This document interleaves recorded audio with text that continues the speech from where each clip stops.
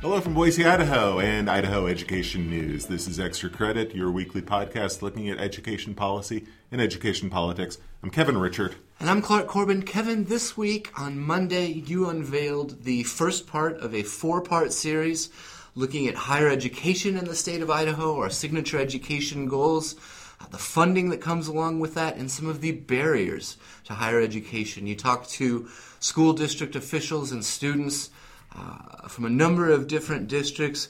Kind of walk me through the series, what some of your key findings were, and then we'll pick certain topics and kind of stay there and take a deeper look, if you will. But tee it up. If folks haven't seen it yet, tell me about the series. Well, the series started with us wanting to look at what's happening in terms of trying to get high school graduates to continue their education, whether that means going to college or whether that means going to seek a professional certificate. This is the state's biggest education goal, as you mentioned, and it's been the state's biggest education goal since the year 2010. The idea is to get 60% of young adults from 25 to 34 to have either a degree of some kind, 2-year, 4-year, or a professional certificate. Most recent numbers were at 42%, and we haven't had a whole lot of improvement to get there. It's kind of a stagnated number. So what I wanted to do, and what we wanted to do with this series, is try to get at why is that the case? What are the barriers to trying to get from 42 to 60%, which is a big, big jump? And what are we trying to do right now to get there? And that kind of led to that was kind of the springboard to the start of the series this week.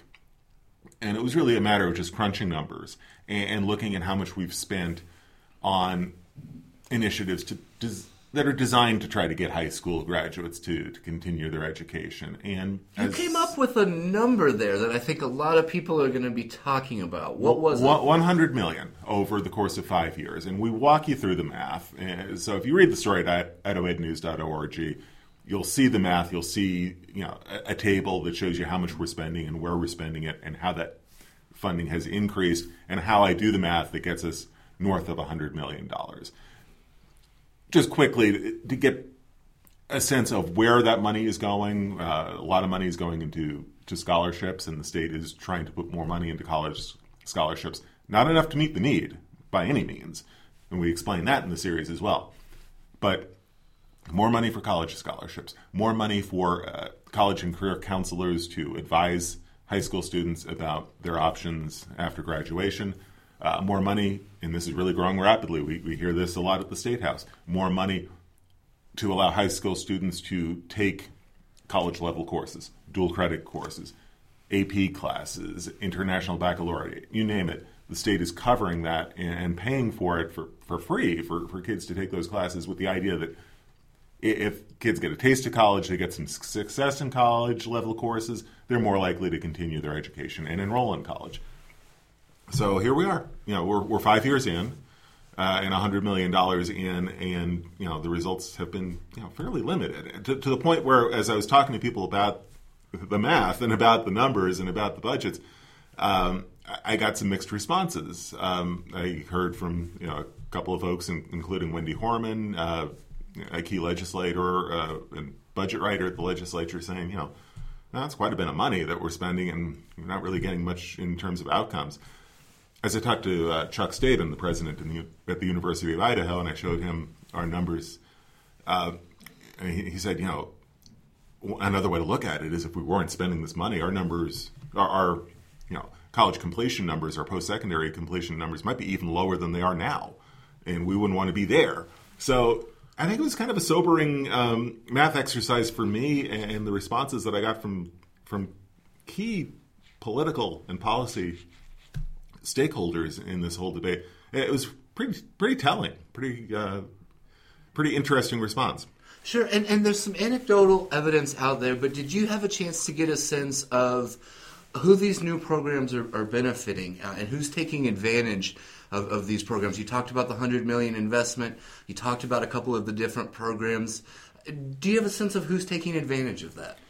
Right, and I think the anecdotal evidence would suggest that a lot of the benefit is going to kids who maybe pretty much hardwired to continue their education anyway. Kids who have done well in K through 12, maybe they're kids whose parents went to college themselves. They may be in a setting where they're predisposed to go to college anyway. So for these students to be able to take the SAT for free, to take some dual credit classes for free, and get some college credits while in high school, that's certainly helping them prepare for college, get some credits, get prepared, get a leg up as they head to college. But it's not getting you new students into the system. Yeah. And nobody's saying that it's a bad thing to help high school students be prepared for college Sure. and have some credits. But it's not. If the idea is to get more students into the pipeline, into the post-secondary pipeline, these programs may not be doing it. I mean, the anecdotal evidence that I used in one day of the series was talking to a student up in Coeur d'Alene. She's going to graduate from high school next year with an associate's degree from North Idaho College. She's going to have a degree as well as a diploma. And her plan is to go to the University of Idaho. She wants to major in marketing. And she expects to have her bachelor's from U of I within 2 or 3 years. I mean, she is driven to get her degree quickly. She wants to get it done quickly, get into the workforce. Her name is Daphne Dryden. She's a very ambitious student. I mean, and it's pretty clear talking to her. Her folks both went to college. They didn't dictate to her to go to college, but they made it pretty clear. You've got to do something after high school. We want you to continue your education in one manner or another. So, here's a high-achieving student taking a lot of dual credit classes, certainly being, certainly beneficiary of what we're spending money on in terms of the dual credit.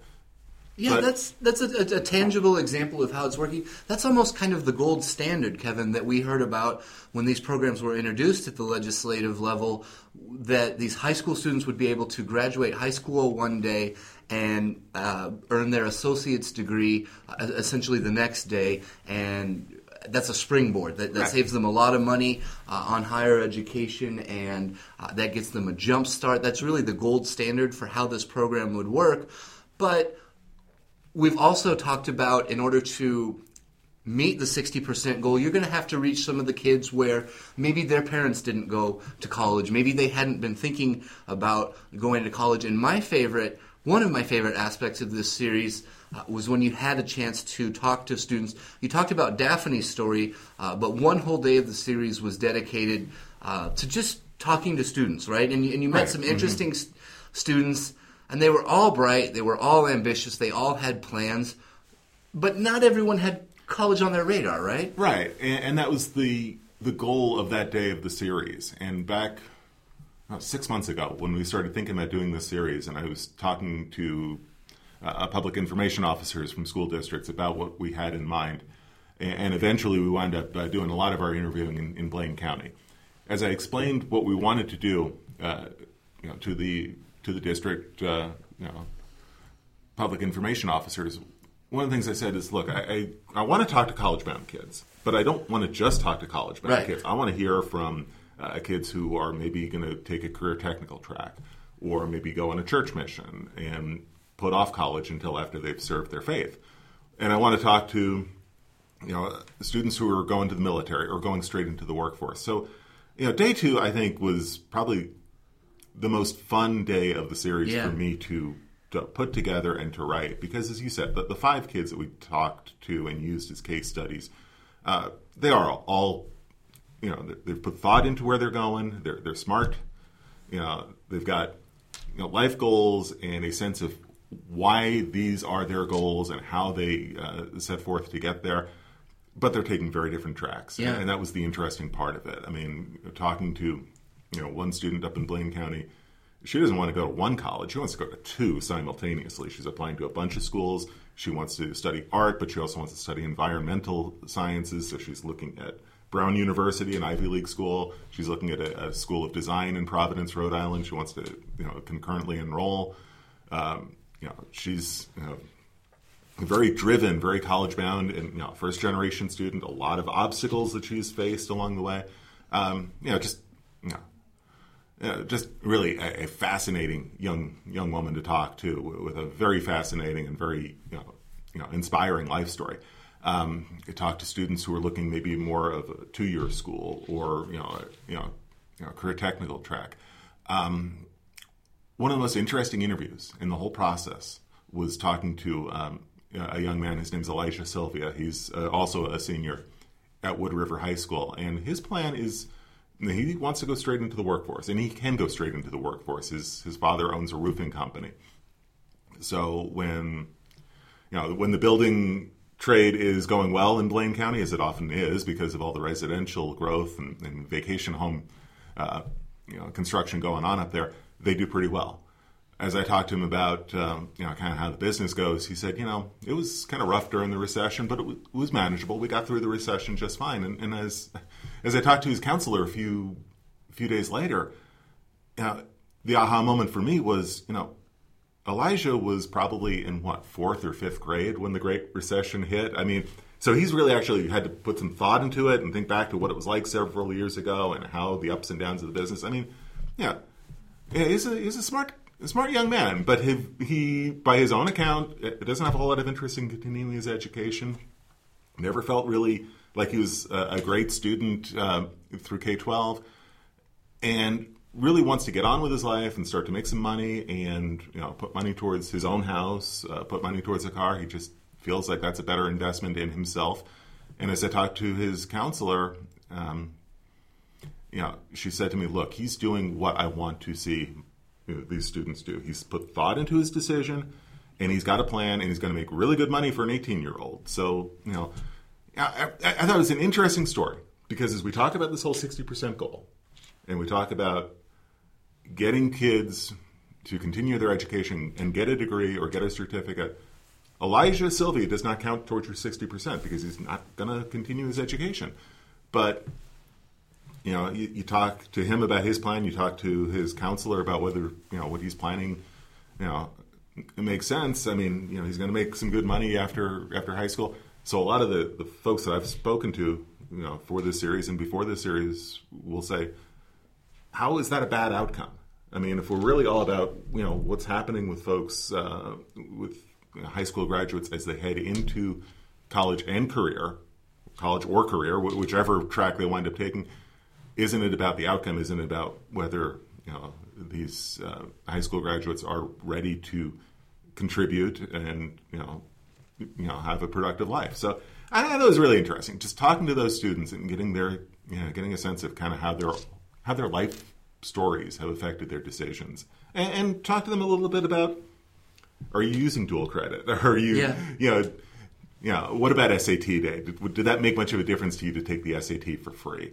And is it helping to have more face time with college and career counselors to kind of talk about the policy through the prism of the kids? I thought was really interesting. They were a fascinating bunch of kids to talk to, and we have student stories interspersed throughout 4 days of the series, all 4 days of the series. But day 2 is really about those students. So, it was a fun one to put together. Yeah, you can head over to idahoednews.org to check that out.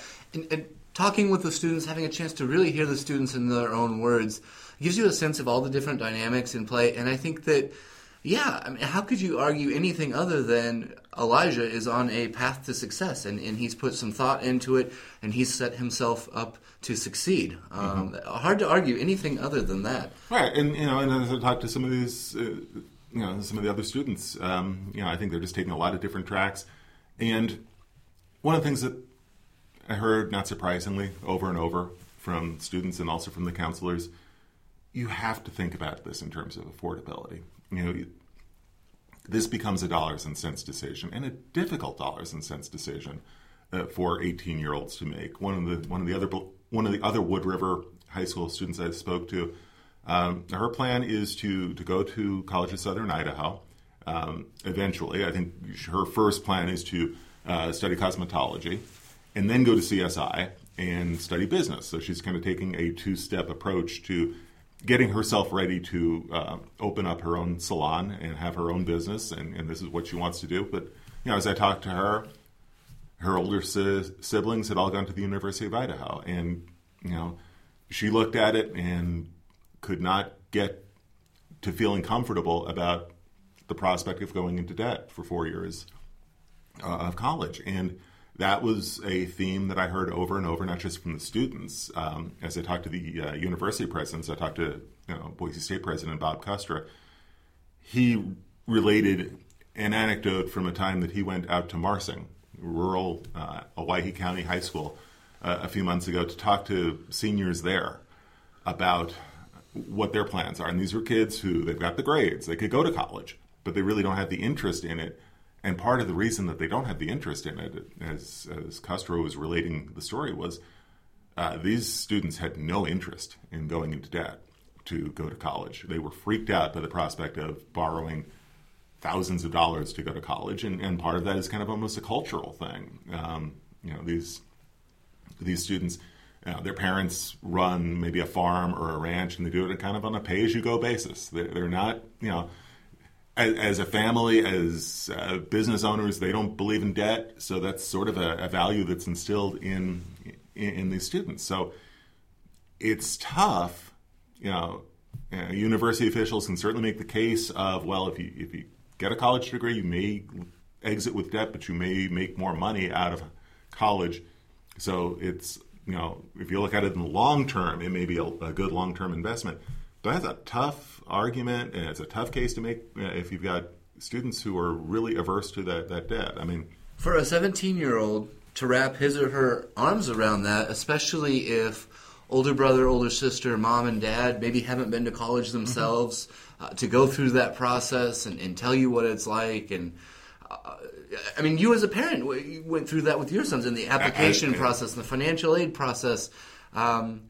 It's a lot, right? As a parent, it's a really tough process to go through. You're right. I mean, it was it was made easier because I'd been through it as a student myself. But it's a very relatable story to all of us, whether we're parents or not, whether our kids are contemplating college, or if they're at that age where you're starting to think about this, or you think back to your own adolescence. I mean, the first encounter I had with having to make the decision and the commitment to go into debt personally was when I went to college, and it was doing the math of saying, well, yeah, I'm going to have to go into debt, but bottom line, I think this is the best deal out there for me, even if it involves some debt. Luckily, you and I had lucrative careers in print journalism lined up. Right. It was the pathway to riches, right? But seriously, it's a tough decision. I mean, as I was talking to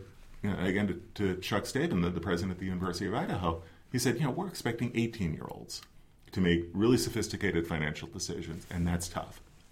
So, there's a lot there on the affordability aspect. So we spent a whole day looking at affordability, because how can you not? If you're talking about college and if you're talking about post-secondary and the decisions 18-year-olds are going to have to make, if you're not thinking about the affordability aspect, you're missing a big part of the story. And, more numbers. I hate to throw a lot of numbers out on the podcast, but numbers that really stuck out to me. Over the course of the past 40 years, the state has increased its general fund budget for higher education by 5-fold. So, that's what we've done in terms of tax support for higher education. The amount of money that the universities are collecting from students and parents in the form of fees, that number has increased by a factor of 69. What you've had happen over the course of these 40 years is a clear shift away from taxpayer support of higher education as sort of a public good to student and parent support of higher education as as a user fee, as a user fee approach, and as this is an objective towards investing in your future. Very, very fundamental shift in the way we pay for higher education, and that's affecting students and that's affecting student decisions. So a big part of what we looked at in this whole series. And then in day 4, we look at, where do we go from here? What's it going to take to get from 42% to 60%? And short answer, it's going to take a while, and it's going to take even more public investment in programs designed to try to get more students into that pipeline. Yeah, I want to make sure we don't miss anything. I wanted to make sure that we talk about where we go from here, and there's no easy answers, but you explore that in the final day of the series. If there's nothing else that I've missed that we wanted to highlight from the series itself, on the same theme of where we go from here, we got a little bit, perhaps, of a sneak peek of the higher education agenda at the legislature through a surprising means this week, didn't we, Kevin? Yeah, we did. So we've had coverage of this over the past few weeks of the idea of trying to create a CEO for higher education, try to find some efficiencies, try to find some ways to kind of streamline the overhead in the university system and use that money and apply that money towards things like scholarships, just like we were talking about before. Yeah. Scholarships that are not sufficient to meet the demand and not sufficient to provide money for every kid who's eligible for a college scholarship. So this CEO proposal has been floating around for a while. Governor Otter has been, as is his custom, pretty close-lipped about whether he supports it and whether it's going to be part of his State of the State. Enter Idaho Business for Education then earlier this week sent out an email to its members talking about the group's legislative priorities and said that they would be working with Governor Otter on the CEO proposal. Spoiler alert. Yeah, really. I mean, that is not, the protocol is, let the governor do his thing at the State of the State address on the first day of the session. So I was it jumped out at me right away as I saw that in the email that this is not something you see very often. And there was a quick, not a correction, but a walking back from Rod Grammer, the president of IBE. Went to the Associated Press and said, look, I overstated it. I mean, we've talked to the governor about this. I did not want to, imply that he is supporting this or that he's going to go, have this as part of his education agenda or have it as part of the State of the State. So, the suspense builds, I suppose, as we wait for January 8th and the start of the session and the governor's final State of the State address. What's in, what's not in, we'll be there to see it, and we'll be there to hear it, and we'll have the full coverage, obviously, on the 8th and then moving forward. But just a little bit more intrigue about what to look for next month. Absolutely. The series is awesome. It's great work. I don't know that people have a sense of you were working on this for months, gathering data, requesting public documents, doing interviews across the state, writing draft upon draft of the series. I don't know if people have a sense that, this isn't something you did Friday and then we published it Monday, but it could not be more timely, both heading into the legislative session and also as we have all these higher education proposals on the table, waiting to see what picks up, what gets moved forward. It's timely. The research is exhaustive. There's solid numbers and research in there mixed with anecdotal perspective and interviews, so there's a lot to digest. Head over to idahoednews.org. We've organized it real simply. If you scroll down to the bottom, you can start at day 1, and then each of the headlines has day 2, day 3, day 4, so you won't miss anything. You won't have to tackle it out of order. There were a couple other... And I do want to, before we let go of this topic, I do want to give some credit to 2 of our co-workers who helped me on this project. Andrew Reed, our multimedia reporter, was out there in the field with me. Great photos and really great videos, video segments. You can hear from some of the students firsthand. You've got video segments with Bob Costra and some of the students, and just really great photos. I mean, you really get a sense of these young students through his photos. It's typically great work from Andrew Reed, as we've come to expect. I mean, this is what he does best, and he really did some great stuff. John Sisk, better known as IT John around here, our IT guru, did the graphics for this series, which really help you see the numbers. I mean, if you think numbers are boring to hear on a podcast and they're hard to track, IT John Sisk, did a really nice job of breaking down those numbers into graphics. Very understandable, very easy to track. You can see some of these numbers, and they are eye-opening. Very cool stuff. We had a couple of other big stories this week that I don't want to get lost in the shuffle. We're gearing up for a increasingly more important March election. That's even before we get to the primaries. That's for sure. And in March, we're going to be looking at school bonds and levies. Kevin, we have a sense of a couple that are already looking ahead to March, right? Yeah, a little bit of drama on this already. Devin Bodkin, our Eastern Idaho reporter, was there for a kind of tense exchange between Superintendent Chuck Shackett and one of the trustees. Bottom line, Bonneville is going to go before voters. They're going to seek $60 million worth of bond issues. The structure of the bond issues and the way it will be presented to voters was debated vigorously in a board meeting earlier this week. At one point, Shackett told Greg Calder, one of the trustees, to get out of his face after the vote on the construction, the construction of how the bond issues will be presented to voters. So a little bit of tension there, but that's a $60 million set of proposals that'll be on the ballot there. West Ada's got got a bond issue and a supplemental levy. We just heard earlier this week that Middleton is going to seek a bond issue as well. Twin Falls has a plant facilities levy, and we're only into December. I mean, we're